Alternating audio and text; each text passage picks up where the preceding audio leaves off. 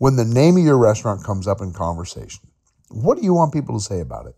Or how do you want someone in your town to describe your restaurant to someone who's never been there before?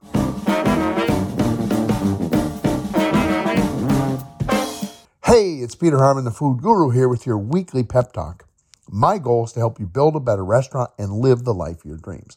Today is Monday, April 17th. This is episode number 226 of Build a Better Restaurant podcast. It's called Brands and Brand Identity. Today's pep talk is brought to you by 6 Sales Pillars. I recorded an audio book. It's called 6 Sales Pillars. This book will help you increase your sales by 10% twice in the next 90 days. See, there really are only 6 ways to increase sales in your restaurant, and here they are. Number 1, keep the customers we have. Number 2, bring in new customers. Number 3 is sell more to each customer each time they visit. And number 4 is to get them to visit more often. And way number 5 is to 86 the wrong customers. And the 6th way to increase sales in your restaurant is to raise prices. Now, when they're used effectively, each of these 6 sales pillars have the potential to increase your sales by at least 10%. But when they're used together as part of an overall sales strategy, they have a compounding effect. And if you use all 6 of these sales pillars, you can see a 60% sales increase. It's true. This is what I do, and this is what I help my clients do. And if you want to increase sales in your restaurant, this book will help you. Just go to Audible and search Peter Harmon 6 Sales Pillars and start listening today. Okay, now today I want to talk about brands and branding. This is a very complicated subject, so I'm going to break it into 3 parts. First, we're going to discuss what branding is. Second, we're going to discuss branding gone wrong. And third, how great branding works. All right, let's start with thing number 1, what branding is. Now, I want to use the cereal aisle as an example of what branding is. The next time you're in a grocery store, go look at the cereal aisle and see what's going on, because it's an excellent example of how the smartest brands in the world use branding to sell their products. So in the cereal aisle, we have Frosted Flakes, Fruity Pebbles, Rice Krispies, Cocoa Krispies, Lucky Charms, and Captain Crunch. These brands are mostly for children. Think about it. 3-year-old kids who can't even read automatically go right to the cereal they want. I mean, how could this happen? These are little tiny kids. See, it happens because of great branding and marketing. That's how. Okay, next we have Cheerios, Raisin Bran, and Corn Flakes. Now, these are more for adults. But let's take a look at Corn Flakes, which is the ubiquitous cereal. It's been around forever. The Corn Flakes box has a rooster on it, and it tells us to get up early, like a rooster, and eat Corn Flakes. Now, right next to Corn Flakes, on one side, we have Special K, which is basically Corn Flakes with a little tweak, and then it's targeted at women who care about their weight. Now, on the other side of Corn Flakes, we have Wheaties, which is basically Corn Flakes with another little tweak. It's the breakfast of champions, with a picture of a world-class athlete on the cover. You know, somebody like Michael Jordan or Michael Phelps. Wheaties is aimed at athletes and people who want to win. The message is, eat Wheaties and win. Don't forget to eat your Wheaties. Now, this same phenomenon is played out in the soft drink aisle, and the toothpaste aisle, and the laundry detergent aisle. Check it out. You might just learn something that will help you become better at brand messaging. All right, now let's move on to thing number 2, branding gone wrong. Branding is a very complicated subject, like I just said, but to help you understand complicated things, I like to show you the opposite of the thing, or in this case, the opposite of good branding, so you understand what good branding is not. All right, let's take a look. It'll be fun. All right, let's return to the cereal aisle. What if the cereal boxes were dirty, or smeared with grease, or broken, or torn? Or what if the boxes were damaged? Or what if they had been previously opened and they were taped with clear packing tape to reseal them? Would you buy that box? Take it home to feed your kids? Now, what if the box was fine, but the printing on the outside was smeared? Or the printer was kind of low on ink when they were running the boxes? and the logo got streaked or was discolored. Would that change your opinion on the brand? All right, now, let's go from the cereal aisle to the bread aisle. In the bread aisle, we see Wonder Bread and Pepperidge Farm and Sara Lee and Nature's Own and Walmart's Great Value. Each of these brands make a similar product, sliced bread, but they have distinctive packaging and logos and colors and fonts and slogans and different placement on the shelves. Shelf placement is very important. The brands pay a premium to the store for that premium space on the shelf, especially premium placement at eye level or on an end cap. Now, in the bread aisle, we are barraged with a lot of sensory information. The products scream out to us from the shelves with their bright colors and packaging and deals and discounts. But let's turn this whole thing over and change the equation just for fun. Now, let's imagine that when you go to the bread aisle, the shelves are filled with brown paper bags with the generic word bread printed on the bag in big black letters. And the bags are hand-folded at the end and taped shut with packing tape. Now, in the absence of colors and branding differentiation, which brand would you choose? There's only one choice. It's called bread. They're all the same. All the bags are the same, at least on the outside. Okay, now for an added layer of fun, let's add this layer to the story. Imagine the government is in charge of bread production, and they tell the bread companies what kind of bread to make, how many loaves to bake each day, and what pan to bake the bread in. After the bread is baked, a truck comes and picks up the bread and pays each baker the same price for each loaf of bread they bake. All bread bakers will make the same amount of bread, and they get paid the same amount for each loaf. It's all nice and even and fair. And then the bread is taken to a central warehouse, and it's mixed in with all the other bread from all the other factories. And then all that bread gets put into a generic brown paper bag with the word bread printed on it in big black bold letters. And then the bags are folded and taped shut. And then they're randomly distributed to the stores and put on the shelves. Now, nobody knows which factory the bread came from. I mean, after all, bread is bread. Now, in this system, the customer and the store owners do not know which bakery the bread came from. So if the bread is bad, they don't know who to blame. And if the bread is good, they don't know how to rebuy it again next time. It's all just random. There's no brand differentiation. So what do you think is going to happen? Will the quality of the bread in this market go up or down? I believe this is the fastest way to kill quality in a market because there's no incentive to improve quality or increase production. From the baker's point of view, say we get to make 1,000 loaves of bread every day, and we get paid $1 for each loaf, and that's it. What's our motivation as bread bakers? See, there's no chance of getting paid more or increasing the number of loaves we bake. It's all locked in. So why would we ever want to bake better bread or improve the process or innovate, come up with something new and cool? Well, we wouldn't. We couldn't. See, one possible motivation is to work less hours, to spend less time at the factory baking bread and spend more time doing what we like to do, like goofing off. The only motivation is to make our lives easier.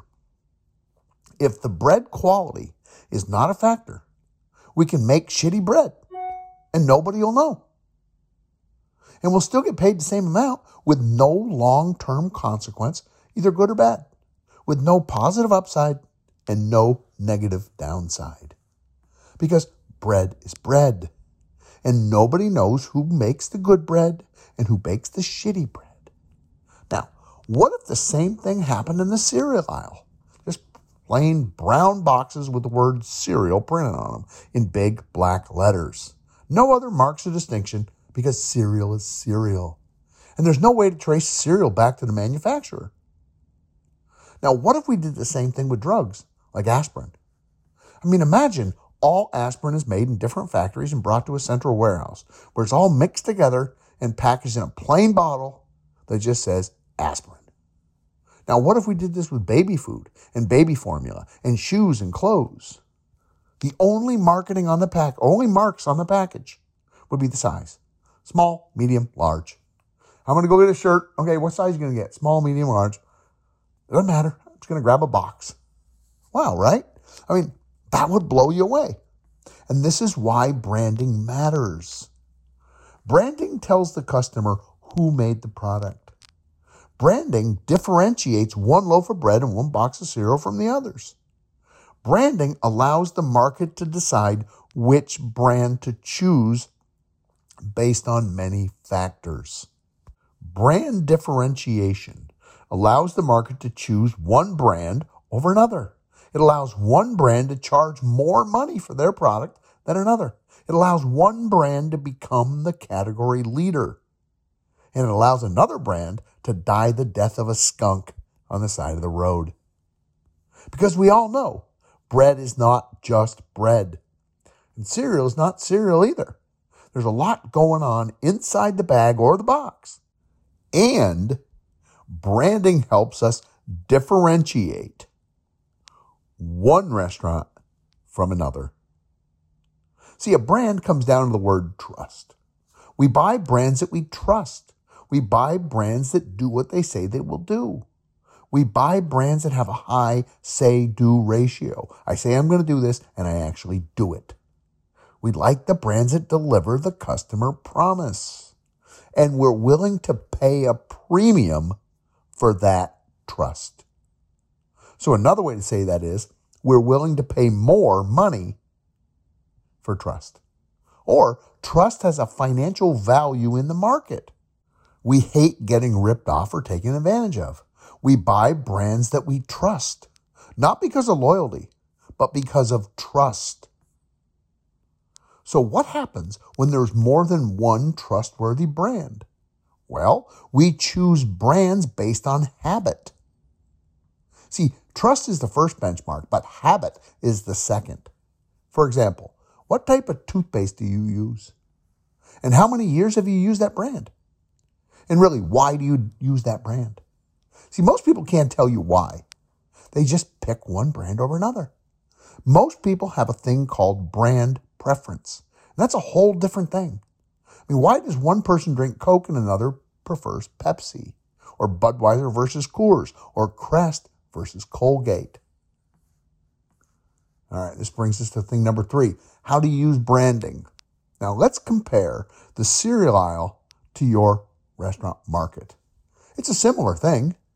Let's consider your city or town. You probably have a lot of national brands, McDonald's, Burger King, and Wendy's.